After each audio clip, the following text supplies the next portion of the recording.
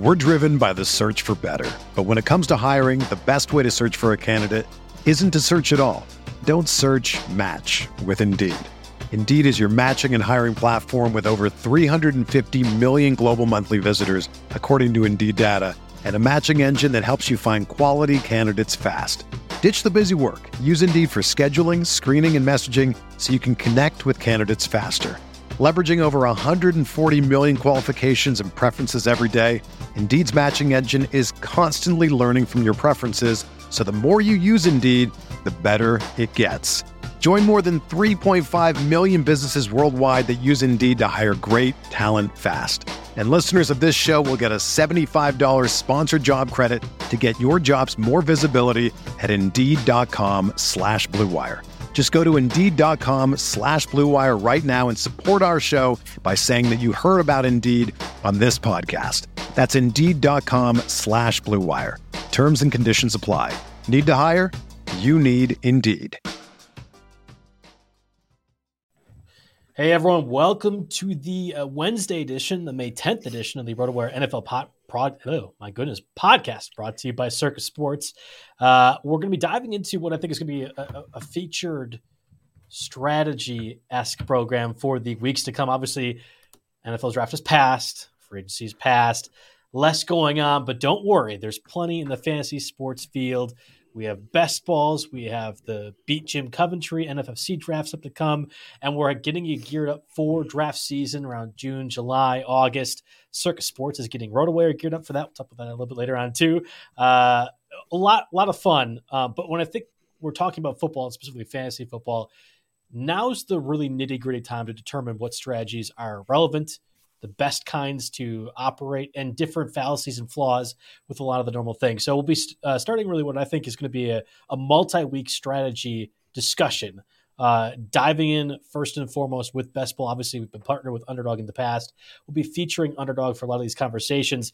This week, we're going to be talking overall strategies for Bestball, not what's Bestball, but overall strategies, what Jim and I think are best, and then we'll be deploying those next week as we kind of get geared in throughout this program. So let's hit the music and dive right into it.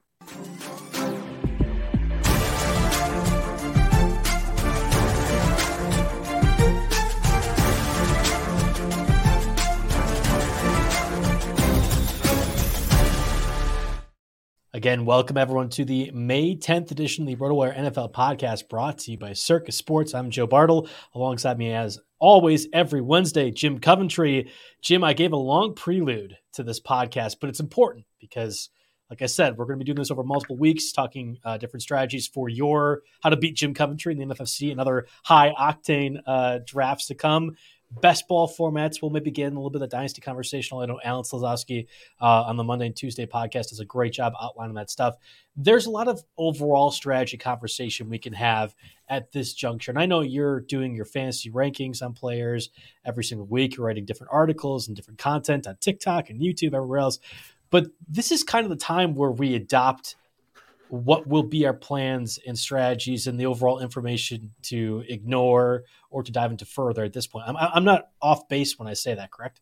Oh, 100%. Yeah, it's going right now. And really, I'm already drafting at some of the heavy hitters. So that's been kind of good because I do enjoy that because I know that their rankings are updated daily like mine, and they're, different, but they're spot on with a lot of their takes. So yeah, it's definitely always a tough crowd I'm with, but that's the way to do it.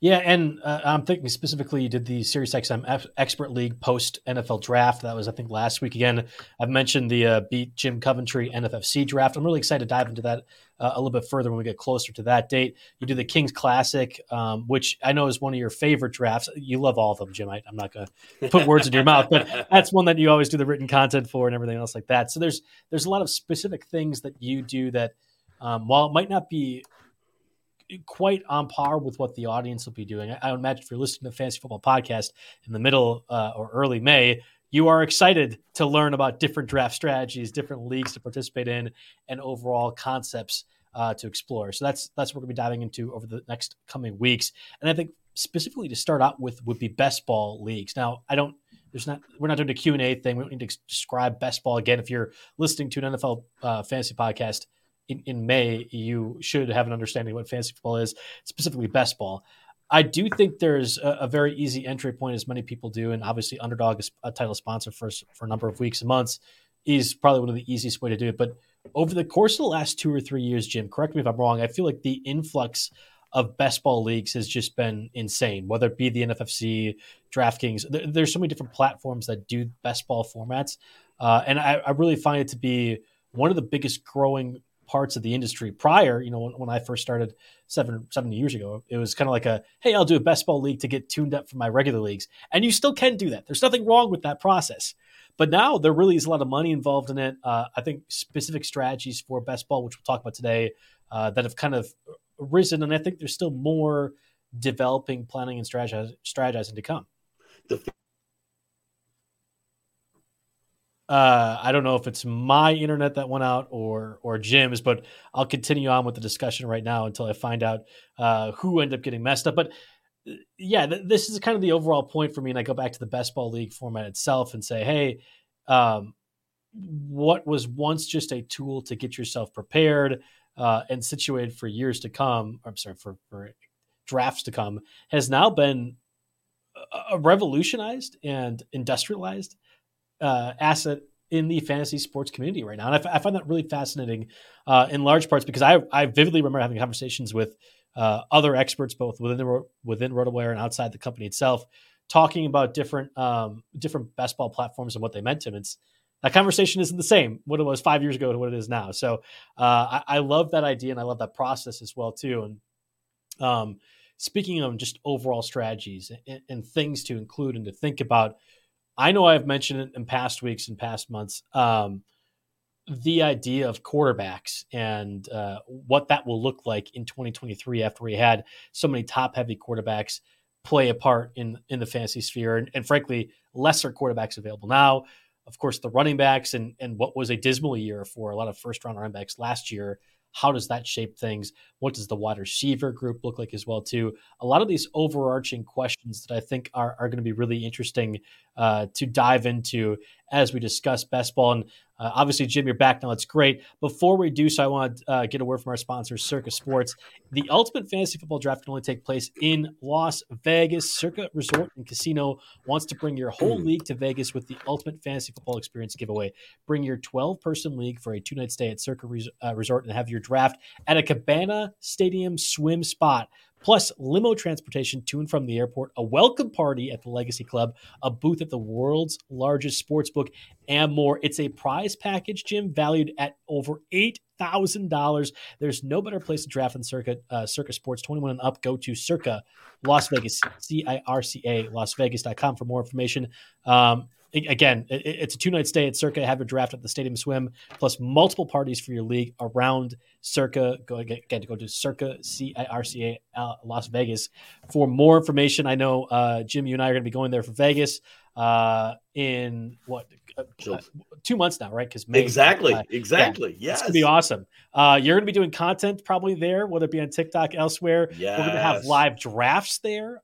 We had, I think, 2 or 3 last year. I would not be surprised, given the massive RotoWire influence. There will be more drafts to come. It's going to be an exciting time. I'm obviously excited that they're a title sponsor. I'm even more excited to be going back there after what was an awesome time last year. So, we're driven by the search for better. But when it comes to hiring, the best way to search for a candidate isn't to search at all. Don't search, match with Indeed. Indeed is your matching and hiring platform with over 350 million global monthly visitors, according to Indeed data, and a matching engine that helps you find quality candidates fast. Ditch the busy work. Use Indeed for scheduling, screening, and messaging so you can connect with candidates faster. Leveraging over 140 million qualifications and preferences every day, Indeed's matching engine is constantly learning from your preferences, so the more you use Indeed, the better it gets. Join more than 3.5 million businesses worldwide that use Indeed to hire great talent fast. And listeners of this show will get a $75 sponsored job credit to get your jobs more visibility at Indeed.com/Blue Wire. Just go to Indeed.com/Blue Wire right now and support our show by saying that you heard about Indeed on this podcast. That's Indeed.com/Blue Wire. Terms and conditions apply. Need to hire? You need Indeed. Another day is here, and you're ready for it. What to wear? Check. Breakfast, lunch, and dinner? Check. Planning for what's next and how to save for it? That's where Bank of America can help. For your financial to-dos, Bank of America has experts ready to help get you closer to your goals. Get started at one of our local financial centers or 24/7 in our mobile banking app. Find a location near you at bankofamerica.com/talktous. What would you like the power to do? Mobile banking requires downloading the app and is only available for select devices. Message and data rates may apply. Bank of America N.A., member FDIC. I was telling the audience, Jim, before we kind of had the break, or the breakup, I should say, that Bestball has really kind of industrialized itself and become an institution in its own right. And there's been strategies that have developed. But I think overall, these are going to be questions we're answering across dynasty leagues, redraft leagues in August, best ball stuff now, right? Like there's a lot of different things. And I think specifically we start with quarterbacks and what that quarterback position is going to look like. Go ahead. Absolutely. And I do want to just interject because before my computer crashed, I want to add a couple of things. I want to get right to this. Yes. So everybody probably knows this. The fantasy community, players, analysts, we are getting smarter and smarter. It's capitalism. We are working year round because to keep up with the best, to be the best, it requires always working. So the fantasy player is armed better than ever to be strong in the fantasy contest. Fantasy managers are smart on their own. They're smart for getting multiple opinions. You come here for our take, you'll go elsewhere for others. You get your bank of knowledge built up. You draw your conclusions. Take a little bit from us, a little bit from yourself, a little from someone else. But this is a community. And so we're excited you're here. We're going to give you some really good strategies. But again, they're not the end all be all. It's something to add to your arsenal. Yeah, that's a great point. I mean, you and I are both fantasy experts. I will be first to admit, not just you and Alan and Mario and John and everyone else does the RotoWire platforms and podcasts. I listen to a lot of other places because I do want more information, and there's nothing wrong with that whatsoever. And in fact, I think it's encouraging because while you don't want to copy somebody else's model or have these same opinions because you've copied them, there is a bit of a group think, like a workshop kind of deal with fantasy football. And this is a perfect lead into what I really feel like are some specific keys for best ball, and what you're going to do at the quarterback position. Yes. Might be one of the biggest answers. And you could certainly say that's the case for redraft formats out there right now. And I think this year in particular, that you have to have an answer for what you're doing at quarterback to start the draft. But I think in best ball, even it's the same thing. It's a perfect test case. Cause again, underdog, it's $5, $10, $15, $20, whatever else. You're doing a draft live with people. You're doing 18 rounds, 20 rounds, whatever it might be. And you're having some idea, some semblance. But there are different strategies deployed in best ball that you might see in redraft. And I think specifically what you're doing at quarterback is going to be the big one. And I wrote down a few points, Jim, and you can certainly interject at any point with what you're seeing. I feel like in best ball, because you're just picking the top scorers each week, and whoever gets the highest score is part of your lineup. Typically, you're playing with one quarterback getting points. I know there's been some super flex underdog leagues specifically out there, but for this conversation, it's just one QB.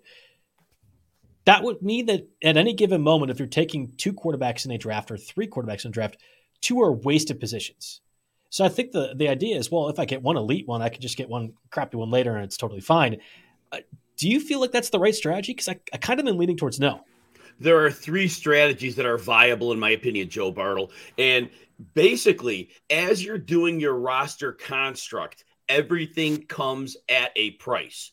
There are 6 quarterbacks that are going early, and they are starting out as early as the second round this year. Mahomes and Allen, and even Hurts. Sometimes a second, sometimes a third, not much later than that. And then pretty soon after that, any combination of Fields, Burrow, Herbert, those 6, those 6 are going early, not much later than the 4th round in most cases. You might get one to slip to the 5th. It's been rare. So that's option one.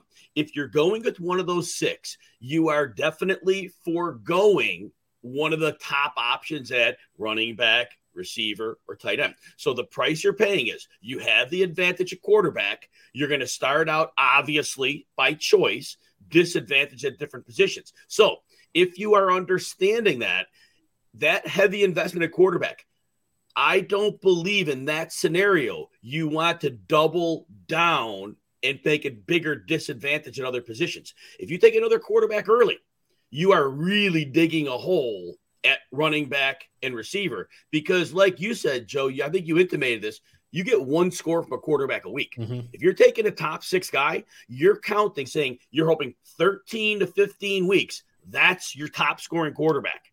So you're hoping your other guy covers you for the bye, maybe a missed game, and maybe 1 or 2 weeks where your star doesn't have a big game, but you have no idea that backup's going to score better in that week. So that's option 1. You invest heavy. I think you have to cover the other positions before circling back to quarterback later. And I think, and in this case, you're taking the gamble. He's your guy. So yeah. I'm not taking 3 quarterbacks. Go ahead. Pause you real quick on that, because I completely agree. I've actually seen people be like, oh, well, I'll just take at most 2 quarterbacks, because if my stud works out well, great. I'm in contention for whatever best ball format I'm in. Awesome. If he doesn't work out well, I was toast anyway. Like, it doesn't really matter. Like, if Patrick Mahomes got injured week 2, there was no point. I was never going to make it anyway. So if taking 3 quarterbacks or 4 wasn't matter. There is a value, and maybe we'll talk about this in the other 2 different ways in which you're going with quarterbacks. There is some value in taking away high octane options from other people. And that alone, to me, has been worth roster spots in the past, even though I know for certain if my draft goes exactly according to plan and the quarterback that I take high, whether it be Mahomes, Allen, Hurts, Burrow, whatever else, does end up playing 13 or 14 games, I'm only getting there's going to be a 0 on the week on the bench every single time, but I'm taking away points from others. And I think that is a valuable commodity in itself. And Joe, there is no wrong strategy. And like I said, listeners are going to get kernels from each of us. That works for you. I think by taking that second high quarterback, you are hurting one other team in the league that needed that quarterback. You're only hurting one other team. True. The other 10 teams are going to get their guys. Therefore, you just sacrificed a running back or a receiver. 10 other teams didn't make that sacrifice. So, and remember, you only get one of those scores in your lineup and you can't trade. So I get what you're saying. Personally, I think you could hurt one team by that. And that might not be the team you're worried about. So that's where my concern comes in. That's a good point. I guess, well, I'm glad you discussed that, because I know there are people who have literally thought, well, what if I take Josh Allen and Jalen Hurts in round 2 and 3, and I'm just going to corner the quarterback market? I was more saying, like, I'll take Josh Allen in round 2 and then get Jordan Love in round 14. That's my high octane upside. But I know what you're saying, and you've addressed something that I've actually seen way more in best ball leagues, and I never know if people are our colleague Mario Puig, and I always call myself a disciple of Mario because he does so much and he knows so much. He'll always say that they're intentionally ruining the pot, right? That one pool of drafting, so they can make one of their shares of a league that they felt was really good better. Like you're overall harming the overall total by just tanking it outright. Jim, I think I did 10 best balls last year, which is far lower than what I'm going to do this year.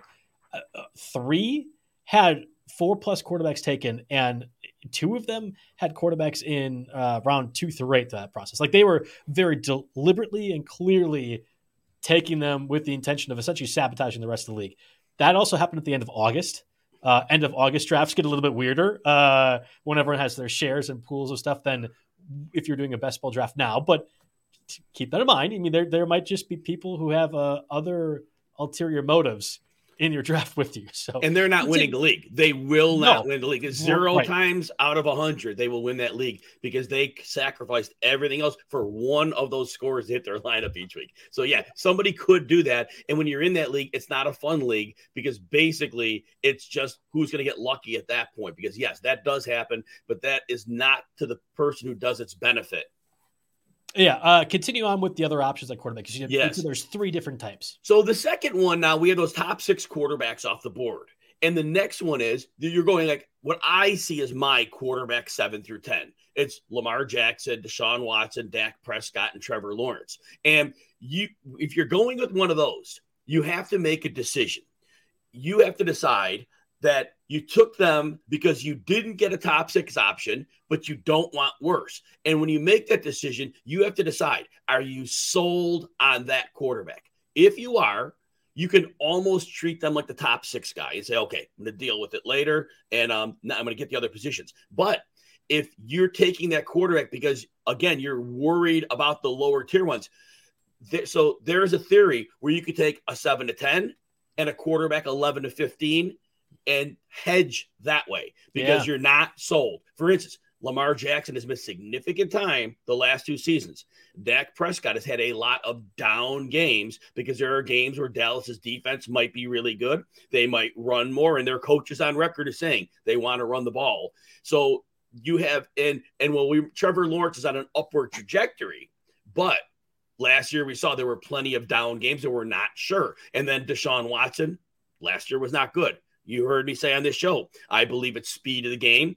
But if you're going with one of those guys, you have to decide. Like I said, you come back with another one in the 11 to 15 range because you're not sold and you need one of those guys to be every week, cover injury as well. If you're sold, then you just take one later and you roll with it. I completely agree with you on that one as well too. And that's, I think there's a melding of the processes where maybe I'll take a Josh Allen round 2.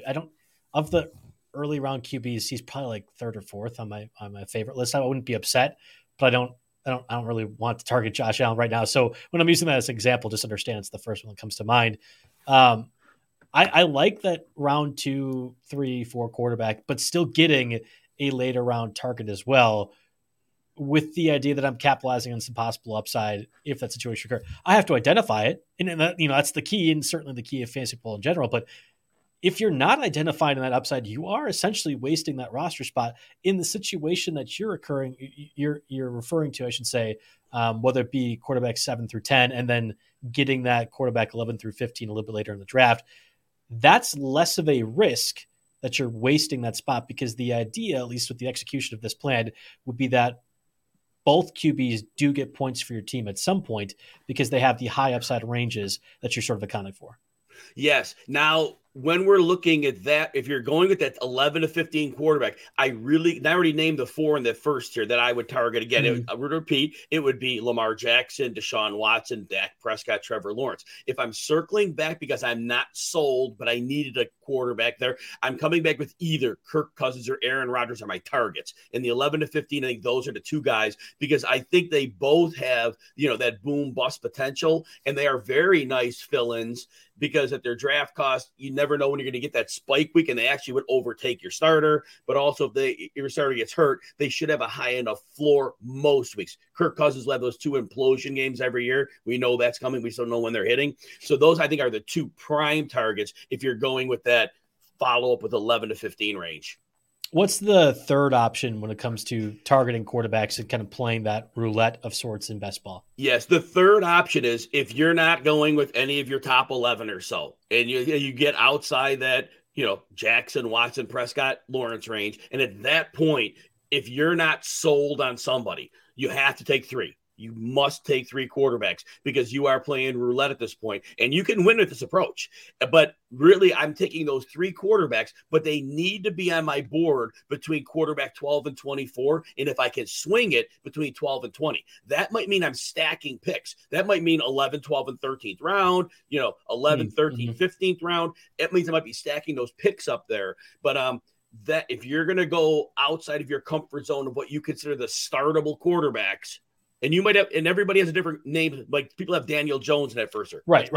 That's fine. However you identify the tier, but you need to take 3 if you're operating out of nervousness that none of these guys is your guy. Yeah, that's why we're talking strategy here. And again, I'm naming Josh Allen. You mentioned Daniel Jones. You said Lamar Jackson. We'll name names so you can kind of understand a general tier. But my thought is when doing these exercises in these podcasts in weeks to come, you as the listener are already putting together your rankings of sorts. I think that's probably one of the biggest keys. Maybe that's in the podcast too. Biggest keys to fantasy success. You're putting together your own rankings, your own ideas, and great. Maybe it is just copying Jim's stuff. He's excellent. He wins every league. He's in every way. You should be copying Jim. But if you are, as long as it's your own league, like you have an understanding and concept, a model that you are trying to adhere to, you're going to have fluctuations and you want to deviate, but that's kind of what you're trying to operate on. So when you're naming names, it's not because Daniel Jones is the tier 3 QB. It's that he's for a lot of people, what represents that round or that tier. Have you done a decent amount of best balls thus far, or kind of just a few? I know you did a lot pre-draft. I don't know how much you've touched it recently. 2 since the NFL draft. Plenty before. Those will trickle in now. They'll really pick up as time goes on. But 2 right now. And before we get to trends, I want one more word on the quarterbacks too. Yeah. So some people play a lot of best ball leagues. I think trying all 3 of these quarterback approaches makes sense. Diversify. It's like the stock market, right? You want some safe stocks. You want some ones that are volatile. You want to test out different ideas. So if you're playing a lot of these, try some of these different ones. If you're only playing 1, 2, or 3, then maybe you pick the one you like best and just roll with it, because at that point it's probability. You might have a different quarterback in your top 3. So I do think that diversifying when you have a lot of shares, but if you don't, decide how you want to go about it. Do you want to just stay the same way, or do you want to branch out? I just want to add that in, Joe. Yeah, I think that's a really good point as well, too, to include. I always think back to, so I play typically 15 redraft leagues or around, like some dynasty stuff in there every single year. Yes, that's too many. I would imagine your favorite fantasy analyst probably plays more. So I understand that there's people on a very large spectrum, like Alan Slazowski, I think, is in 74 dynasty leagues and counting. I think every hour it's like another one of these adds to the group. So 15 might be a lot, might not be a lot to you. That's not really the point. I always feel like the first couple of drafts that I do, and again, that's typically for us in this industry, mid-July, late July, maybe even that's too late already. I'll have a certain idea. I'll have an execution in place. I'll feel good about it or I don't.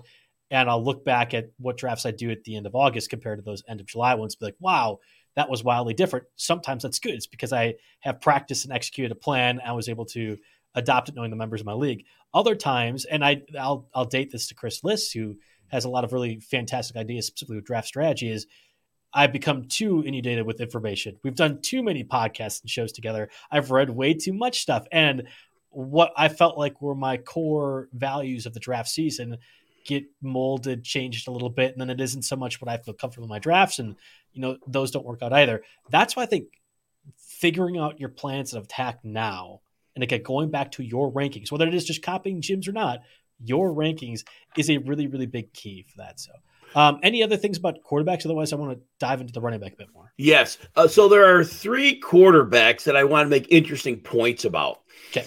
If you need a third quarterback and it's a 20-round draft, take Mike White in the 20th round. Look, Tua Tagovailoa, we have no idea if he'll play a lot of games, if he'll play some. But last year, and I hope his health, I'm concerned for the young man, that I want him to be well. But based on last year, there's a reasonable chance he misses time, and there's a chance he misses a lot of time. And Mike White is not a good quarterback. Let's get that out of the way. But when you go from the New York Jets, you go to where you could just dump the ball to Tyreek Hill, Jalen Waddle, Devon Achane, and get the ball in Speed's hands very quickly. You don't need a high-end quarterback to put up big, big fantasy production. And in that friendly offense, remember, this is the same offense that Brock Purdy was able to run to success, Mr. Irrelevant. We've seen a lot of quarterbacks, Nick Mullins over the years. We've seen a lot of quarterbacks who were not maybe great quarterbacks look really good for a stretch. But to have Tyreek Hill and Jalen Waddle and Devon Achane, a few catches a game out of the backfield, that is going to be interesting. Also, Ryan Tannehill is not a bad lottery ticket. If the Titans come out and they get back on track with their play action game and they brought in line talent. If he gets that play action game going, he has Treylon Burks, Chiggy Okonkwo is coming up. But if that doesn't work out, there is a really fair chance that he gets traded to a contender that needs a quarterback, or if a quarterback gets hurt, he could end up on a different team. And again, Ryan Tannehill may not be the world's greatest quarterback, but you put him in a good situation. You protect him. You give him play action. He can make the throws. And he has a little bit of mobility still. He's 34 now. But again, lottery ticket really late. The last one, now he'll go in those middling rounds, but a perfect best ball guy is Jared Goff. Last year, when we saw his numbers, the splits were crazy. He only threw like a few touchdowns on the road, threw a ton of them at home. That's a good best ball. And I believe that's sustainable for a quarterback like that. A lot of people love Jared Goff, think he's a super quarterback. Look, he has a lot of limitations, but there's times where these quarterbacks are more comfortable in the home field. And I believe last year was not an anomaly. I believe his numbers at home are going to be significantly better. And for best ball, if you're going to tell me you're going to get 5-6 spikes weeks out of a guy when he's at home, I love that for best ball. I love all three of those names and different variations, right? Because I think for a lot of people, oh yeah, recommend Ryan Tannehill to stay in the Titans. And you're like, no. Actually, I think Ryan Tannehill is more valuable if he literally is not on the Titans at all. Yes. I completely agree, and I wrote about that in the day 2 breakdown. When they took Will Levis, is I truly believe the Titans will not have Ryan Tannehill and Derrick Henry on that roster over the next 24 months, maybe even less than that. Like I really think both are gone, which is why I find less value in Will Levis overall. When we're talking about Jared Goff, that's the quintessential guy that you would want to have if you're taking quarterback 7 through 10, but also want some points, some production if Lamar Jackson were to get hurt, for example. I'm just naming names there. And I would never have thought Mike White. Of the best balls that you did, was he getting drafted? Like, were they going that deep? I got, in one of my drafts, I took Mike White in the 20th round. Okay. I didn't like my quarterback room. I didn't like the players that fell late. And I thought to myself, you know what? Lottery ticket. It's perfect. So I do the underdog best balls, but I really like actually doing the 30-round best balls on the NFFC. Everyone knows the NFFC for the RotoWire Online Championship. Great tournament. Definitely should do that. Participate in that, especially in Jim Coventry's one coming up. And the many other ones that the experts do throughout the course of the season.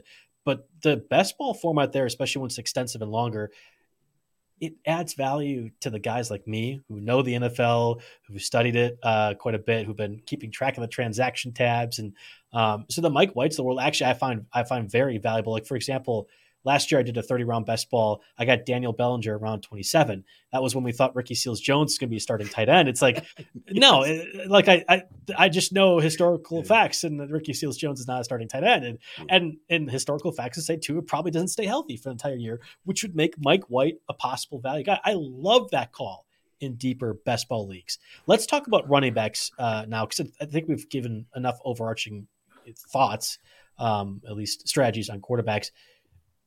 We've talked about it a little bit in podcasts, and I know for future ones, especially as we get to redraft strategy and things like that, what do you do with first-round running backs is going to be a big key. If you needed an answer for if you want to take a top-end quarterback, the second question on your bingo card, I guess that doesn't make sense, but either way, for how you want to plan for fantasy football this year is, do you take a running back in the first round? You did the SiriusXM expert draft post-NFL draft a couple weeks ago, all running back heavy. We as experts, maybe me, I don't know about you, Jim, me as an expert wants to be safe. I don't want to get ridiculed. I don't have the gonads like Alan Slazowski and take Bijan Robinson number 2 and have the whole chat room laugh at me. I don't want that. So I'll take a running back. I'll wait on quarterbacks. I know that's what all my other expert friends are going to do. That's not how it gets played in August. It's not how it gets played in July drafts or June drafts.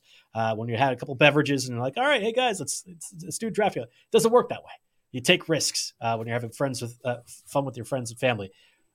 Do you feel like we're going to see less running backs in the first round than ever before? And if the answer is yes, because I kind of know where you're going with this, Jim, how should a user deviate or react to a situation like that? You know, a little framework on this. So most years in the last 5, the early drafts, very early before the NFL draft, we'll see that influx of more receivers in the first round. And then we get, like you said, Joe, past the NFL draft. And then the experts will start to gravitate or deviate back to where they were. Like you said, safe, take the running back. I honestly thought this year would be different. I thought this year it would stay a little bit receiver heavier. I believe there were 5 running backs in the first 7 picks taken in that SiriusXM post-draft draft. Wild. And my draft board is set up in such a way that I have Christian McCaffrey at number 2, and I will take him at number 2. Other than that, I have Austin Eckler at number 11.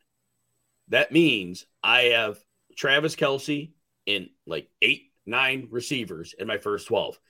My draft board is not changing. That part of my draft board is not changing. I always change my draft board. That part is not changing. I am very likely, unless I draw that 2 spot, I am taking a receiver in the first round. And I am not thinking twice about it. And the way my draft board is set up and the way running backs are going to appear to go, I probably will take 2 receivers in the first 2 rounds. I am finding in these early drafts that I am able to come back with running backs, either 2 or 3 of them in the 3rd through 5th round. So I have very good receivers, and the running backs that are falling my way, and we can discuss any of them you'd like, guys like Aaron Jones, Kenneth Walker, I know, Zach Charbonnet, I get it. James Conner, Damian Pierce, Miles Sanders, these types of guys, and people might not like any of them, but they're falling to me to that 3rd through 5th round to get at least 2, maybe 3 of them. And I'm okay with that if I have 2 elite receivers to start the festivities off. So you're essentially saying I'm going to build my team around my receivers. Not even so much that they're safe, but they are safe. They're going to give me a certain floor. So I guess, are you doing it because of the receivers, or are you doing it because you know you're getting value at the running backs around 3 through 5? Because that was my strategy last year. I was taking wide receivers begrudgingly. I wanted certain running backs too, way more last year in the first round than I will this year. But it was like, oh, there's so much value. I can go ahead and get. Allen kept using Ezekiel Elliott round 4. That wasn't a great example, but there was Elijah Mitchell was my favorite guy in round 4, 5, and 6 last year. Also didn't work out for me, actually egregiously worse. But I loved Elijah Mitchell in that same range, and I was adopting what I did in the first and second round based off of my knowledge that would happen in rounds 3 through 5. So are you doing the same thing, or is it more like, I want these clear receivers upgrades in round 1 and 2, and I will take whatever running backs that are coming afterwards because that's what strategy I feel comfortable with? So again, the way my personal draft board is set, I'm looking at it right now. As I mentioned, I have 9 receivers going like in the first round in mine, but it's not getting drafted that way. Heavier running back. Mm-hmm. My second round. Now my 11 through 20, it's predominantly running backs. But the problem is, when it comes to picks 11 through 20, a lot of those running backs are now off the board because they went early. So those receivers I have higher on my board, they are available. So with that second round pick, top running backs are gone on my board. Garrett Wilson sitting there, Jalen Waddle sitting there, maybe T. Higgins, maybe Chris Olave, maybe Amon-Ra St. Brown. They're sitting there, and the running backs I had as the top options are gone. And I see a lot more warts on the running backs than I see on those receivers.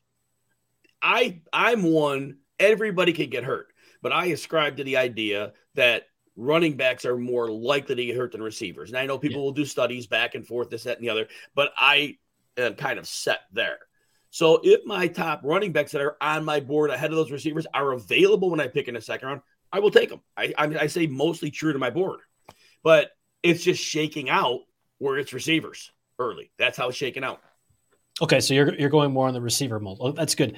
I know this is best ball 101, but the other part of this is that you can't pick up whatever hot running back free agent there is. You when you're playing best ball, you're doing so with the understanding that your bench is going to be the one that fills in, whether you wanted to or not, whether it's a good or bad bench. So that's why I think assuming running backs would get hurt is fine. I don't care what the case studies might say that would indicate otherwise. I would operate the same way.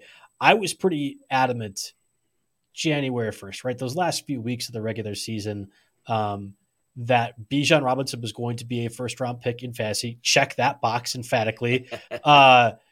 And that we were going to see more receivers in the first round. I was pretty stunned to see results of the SiriusXM fantasy draft, post-draft last week. I don't think that's a very clear indication of what we're going to see in the weeks and months to come, but you and I and the rest of the fantasy industry does influence things a little bit. And if we are beholden to the fact that we want to be safe and not look dumb with our picks, we might see running backs go a little bit higher than they should. Now, I know you're going to be pushing the envelope and making sure everyone takes receiver, and you should. I will be following in suit because I'm right there with you thus far in my early preparation, I should say, for fantasy draft season.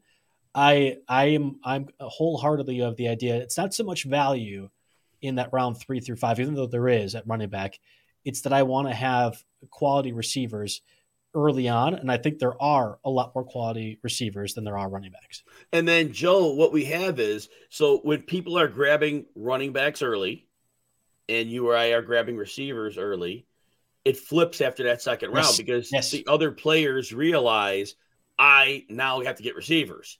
That opens up a possibility for those second and third tier running backs to fall, and they fall for you because everybody else, not everybody, but many other players are in need of those receivers. So you create a market that's favorable to you by going against the norm, but it falls back to you. Now, the argument can be made, the teams that went running back have strong running backs and weaker receivers. I may have stronger receivers and weaker running backs. So some people may say that correlation comes out in the wash.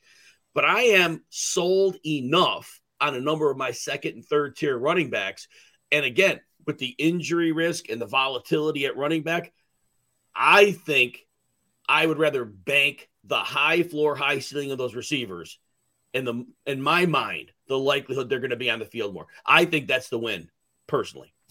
One cliche, a program, what you're describing is zig while others are zagging, Jim. That's what we're going with. I want to talk names for Best Ball in the podcast to come, because overall this is kind of a strategy segment thus far, at least strategy show. I did a little bit of research, shockingly, Jim, for the podcast prep, and I was looking at the top overall scorers from this past season based off ESPN scoring.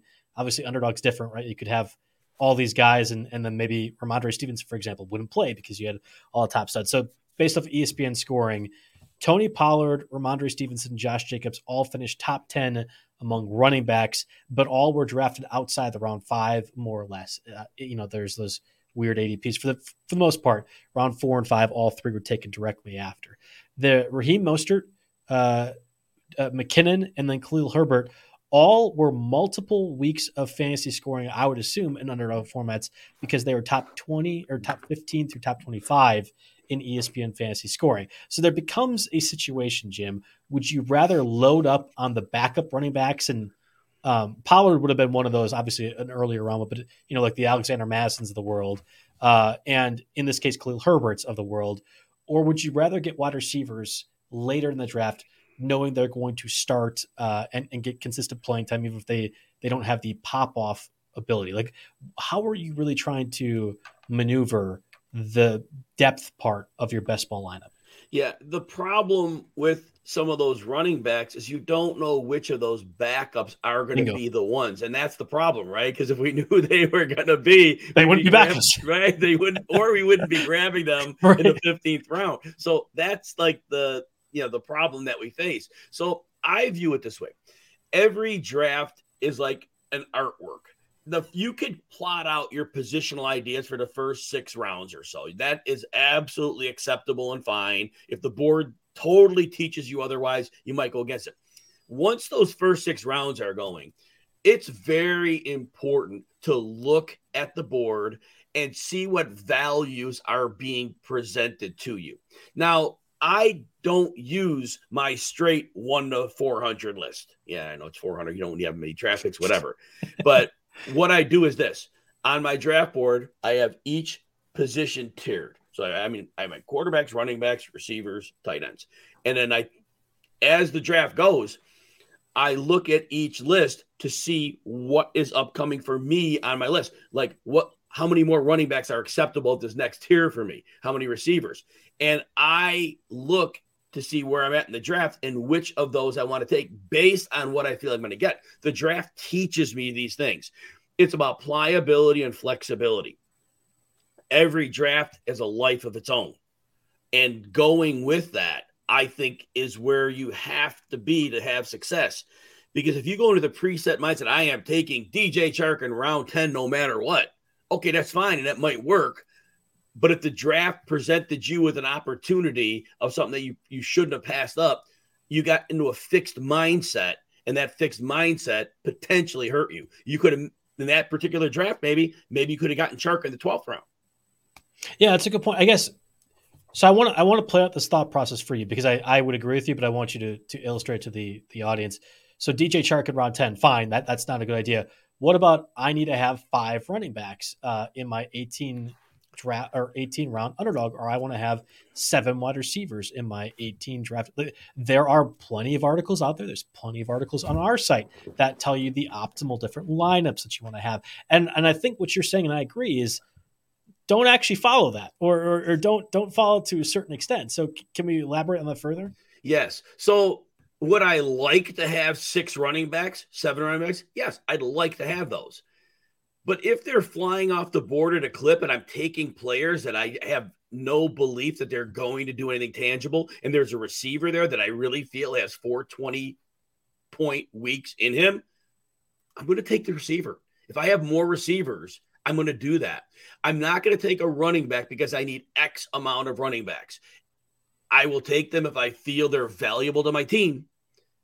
And I've gone into best ball leagues come out with 4 running backs or 5 running backs because I just felt there wasn't a player there that was going to help my team. Some of those teams worked. Some of them failed miserably because of injuries. But it didn't mean that when the injuries hit, if my last player was, let's say, one of these late running backs, it was one of those backup running backs that didn't hit. He's useless to me anyway. We don't know that they were going to hit. So, like I said, it's about pliability. And if you target certain running backs and they fall, and I know you don't want to talk a lot of names, but I just got to throw some reference out. Like for that's this okay. year. No, that's good. So, like this year, Antonio Gibson's falling precipitously.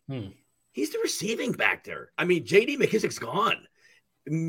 Gibson is an excellent receiver. Brian Robinson's not out there catching passes. That's not happening. Gibson's falling in the double-digit rounds. He's going to catch 50 passes, 60 passes. So, guy like him. But later, there are backups. So backups that aren't getting targeted this year. Chase Brown, it's early. People might change, but people are nowhere near Chase Brown. I'm 15 rounds into a draft, and I keep pushing him, thinking I'll get him later, and I might. But I think he could move into a prominent role in Cincinnati. We don't know what Joe Mixon's deal is. They could let him go at any time. And Travion Williams smoked this week. Not buying that. So I target him. Tank Bigsby. I know people hate him. He had a horrible offensive line at Auburn. But if he goes and let's say Travis Etienne, hopefully he plays all 17 games, but if he misses time, he likely steps into a role. And they're going to be a passing team this year. That means he's going to have light boxes to run against. Jerome Ford. There's nobody behind Nick Chubb. Right. Nick Chubb misses time. There's really nobody there. I'm not, they have Demetric Felton. He's a nice pass catcher. But, I mean, these are guys, they're not getting sniffed anywhere in any reasonable rounds. I can't believe no one's talking about Chase Brown or Bigsby. The Jerome Ford one, if you're to say, hey, who's your favorite guy that no one's ever heard of or talked about, but like Jerome Ford, all 100%. I thought he was a really good talent. I think it was out of Miami last year. Obviously, they had Kareem Hunt. The Browns, so like the situation with the Jaguars, if ETN were to go down, let's just say in training camp, they would probably sign a veteran running back. There might be one. There still are plenty on the wire right now that you go ahead and insert and would maybe take away snaps from Tank Bigsby. The same could be said for Chase Brown. I don't think the Bengals will, to be clear, but they could, especially if they were to cut Joe Mixon. You're saving money, bringing a veteran guy who, name alone, thinks he'll get a starting spot, even though I think Chase Brown's pretty good. The Browns don't have that flexibility to do that. They already have so much invested in Nick Chubb. I really believe Jerome Ford is like that quintessential guy no one is thinking about, is very clearly defined in his role. Kind of like when the Texans had their kind of weird running back situation from a number like Duke Johnson. When Duke Johnson like randomly at the end of the drafts became like a 3rd or 4th round guy, that worked out horribly, as my friends will always tell me, because I was pretty convinced Duke Johnson would be a thing.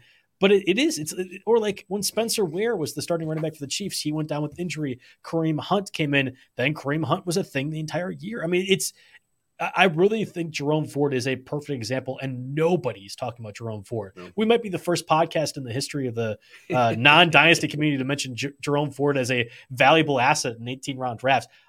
He fits that role for the Browns really, really well.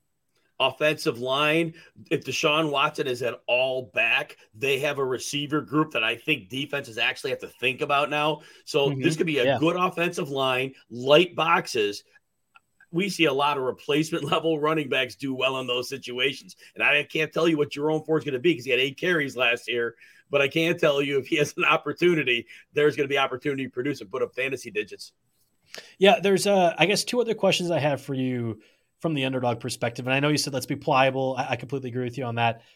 I also know, my board says this wide receiver looks really good, but I've already taken 4 in the first 4 rounds. I need to take somebody else. There becomes a point in a draft where you're like, all right, I need to deviate from the position. And if you and I are both of the belief that wide receivers will be drafting wide receivers early, I can still see myself taking wide receiver in round 1, 2, and 3. But after that, I'm going to be like, okay, I can't. I literally need to deviate to another position, depending on what the board is indicating, a quarterback or running back or elsewhere. Is there a line of demarcation for you specifically with those receivers where you're like, all right, I need to look at running back? Is it 2 receivers, given that you like the guys rounds 3 through 5? Yeah, you can't, and not in my opinion, punt receiver or running. You cannot punt those. You have to have players. So as you're navigating those first 8 rounds, you've got to come out with at least 2 running backs, in my opinion. Okay. And you've got to come out with 3 receivers. Whatever you do quarterback wise or tight end wise, however you want to address that, fine. But if you don't come out with that, you're really counting on luck. You're counting on hitting fire with these running backs that may not even play. So yes, can it win? Yes. Probability, all kinds of crazy things happen all the time. But honestly, you've got to get a couple of at what you feel to be viable running backs, and they're going to dry up. They're going to dry up by round 7 or round 8. So if you don't have a couple of them by then, that's a problem. So with receivers, hey, if you go the first 3 rounds, take 3 straight receivers, you could probably still make it. I'm finding running backs in round 4 and 5 that are good enough that you could get by. That means you're going to go quarterback a little later, tight end definitely later. There's a lot of configurations. But yes, Joe, you've got to come out with some running backs really before round 6. I think it's a really important key, because you might be the best at identifying the Chase Browns, and you listen to this podcast and you're like, oh, Jerome Ford is a steal. He'll for sure be a factor in my lineup. And you can pick any X number of guys, whatever this year's Tony Pollard is going to be. And you could say that will be my running back 2 or 3 at some point in the season. I'll be good. That's why I could take wide receivers later. The luck thing, that's a huge factor in this. It took a little bit of luck to have Tony Pollard be what he was last year. He was a really talented guy, but to have him get multiple games with 20-plus carries, that doesn't happen if Zeke doesn't get hurt throughout the year. And even still, when Zeke was healthy, he was siphoning away touches, much to the chagrin of people who were rostering Pollard for that exact reason. So I wholeheartedly agree with you.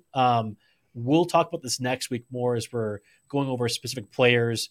Off the top of my head, I have no idea who is taking Damon Pierce round 4. It will not be me, but there are those types of guys at receiver, running back, all throughout the different drafts that I'll be really interested to kind of go like a expose style as we're doing a best ball ourselves and deploying these strategies. One final question, Jim, before we round up the end of the podcast. Tight ends specifically, it's been a frustrating position over a number of years, especially if you don't have Travis Kelce. So sucks to be 11 other managers over the past couple of years.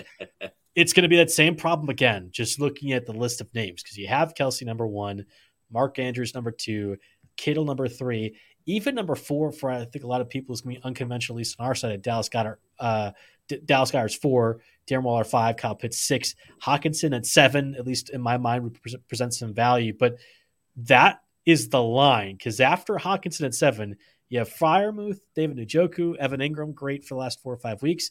Taysom Hill on our site is listed as number 11 at the tight end position.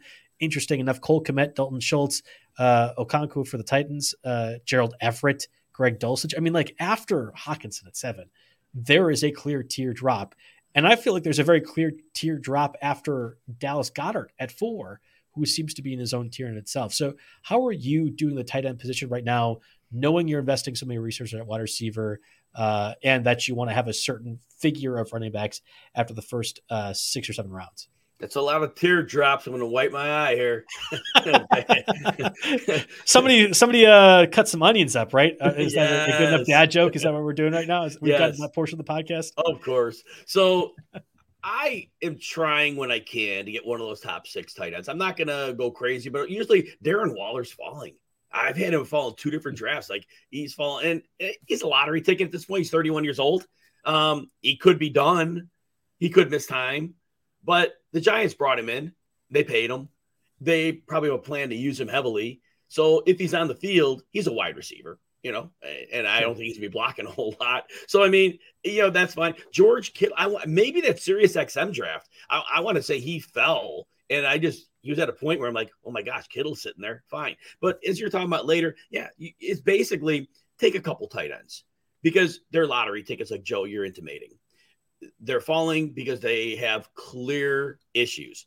Take 2 of them that you feel have upside. And if you're in a best ball draft, take a third one later. You gotta have multiple shots here, because if you don't have one that's going to get you premium scoring, most likely, you got to throw 3 darts.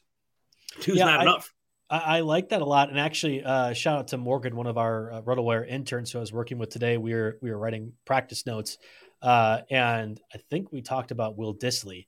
And I'm not sure if you recall this, since it feels like a lifetime ago, but for the first 4 weeks, I think Will Dissly was tight end 5 or 6. He had 3 touchdowns in the first 4 weeks of the season. Yes. There are tight ends in each section of the NFL season who you could describe that for. David Njoku, who's tight end 8 on our list right now, qualified for that too. Evan Ingram at the postseason, same thing. There's such little opportunities to really jump up in the tight end section from a fantasy perspective that one score or a stretch of scores could have you be tight end 14 all the way up to tight end 5 or 6 when it's all said and done. And if you do have 2 or 3 tight ends in addition to your stud guy, you're getting the opportunity to have an advantage at the position, and also taking away the dice roll for the other guys who could be hoping for a touchdown production too. That was the other part. It's funny. I never wrote this down in our document. We never talked about this beforehand. If there's one overall best ball strategy advantage I feel like you could have this year, it was going after multiple tight ends because of that touchdown advantage you could be getting, that the Will Dissly of whatever it is for the first quarter of the season, halfway through the season, 3/4 of the season. I think that really is kind of an unmined area because we don't know a lot of these names. They're not sexy in the same way that Jalen Waddles of the world are, receiver, or whatever your pet running back might be. But I think the tight end spot really can make a big difference this season. It absolutely can. And so, like we said, we're going to take those dart throws. If you're looking in that borderline tight end 1 range, Cole Kmet. I mean, he has good chemistry with Justin Fields. They've got 2 very fast receivers and DJ Moore and Darnell Mooney, and that field is going to be stretched. It's going to be open. It looks like they want to throw more. It looks like it. They may not, but right now all indications are they are. That means the middle of the field is going to be open. Fields likes Kmet.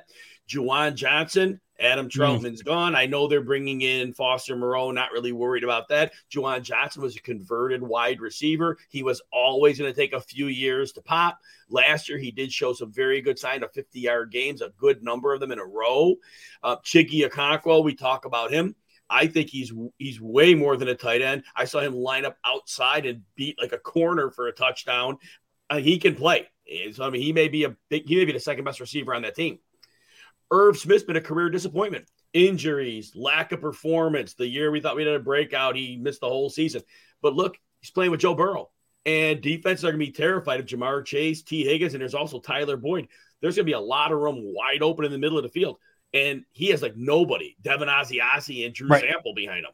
So, I mean, if Irv Smith can somehow keep his limbs intact, he has to stumble into 400 yards. That's my favorite one by far. We talked about Jake Ferguson in past podcasts too. Yep. The Cowboys really never addressed the tight end position. Ferguson fits that. I will have him. He's the Daniel Bellinger of the 30-round NFFC draft I talked about last year. You'll be able to get Jake Ferguson. I think he's going to produce wherever you end up getting him. But Irv Smith is probably my favorite one right now. And if there's an award for, I had no idea that guy left the team and joined somebody else, and you were to say the front runner for that award would be Allen Robinson to the Steelers, I feel like Irv Smith is probably second in that regard. Super under the radar signing. We know how Hayden Hurst was a factor, and I know that was when T. Higgins was hurt or Tyler Boyd was out, but they use the tight end position a lot, and Irv Smith is better than Hayden Hurst. I know Irv Smith hasn't played a whole lot, but he is better player-wise and can do everything blocking-wise and receiving. of my dice roll tight ends, he's absolutely my favorite. Although you hit on a number of them, I think Irv Smith is right up there. So that does it for us on the Wednesday edition of the RotoWire NFL podcast. Again, brought to you by Circus Sports. Again, over the next couple of weeks, we're going to be diving into more of these strategy elements for redraft, for the bigger contests like the NFFC, which you'll be doing in the upcoming weeks here. I think next week we'll be talking specifically some of the players that we like from the best ball situations we've seen over the coming weeks and days. So a lot more content to come, a lot more planning in the fantasy sports sphere to come. I'm excited to get us kind of bridged to that gap, that early June, late June, where we really start to have that itch drafting wise. I know you and I do already, Jim, because we're crazy in that regard, but looking forward to that period and kind of tiding everyone over in the meantime. So again, next week, more best ball conversations, specifically with players we're targeting and liking. Thank you everyone for listening. That does it for us.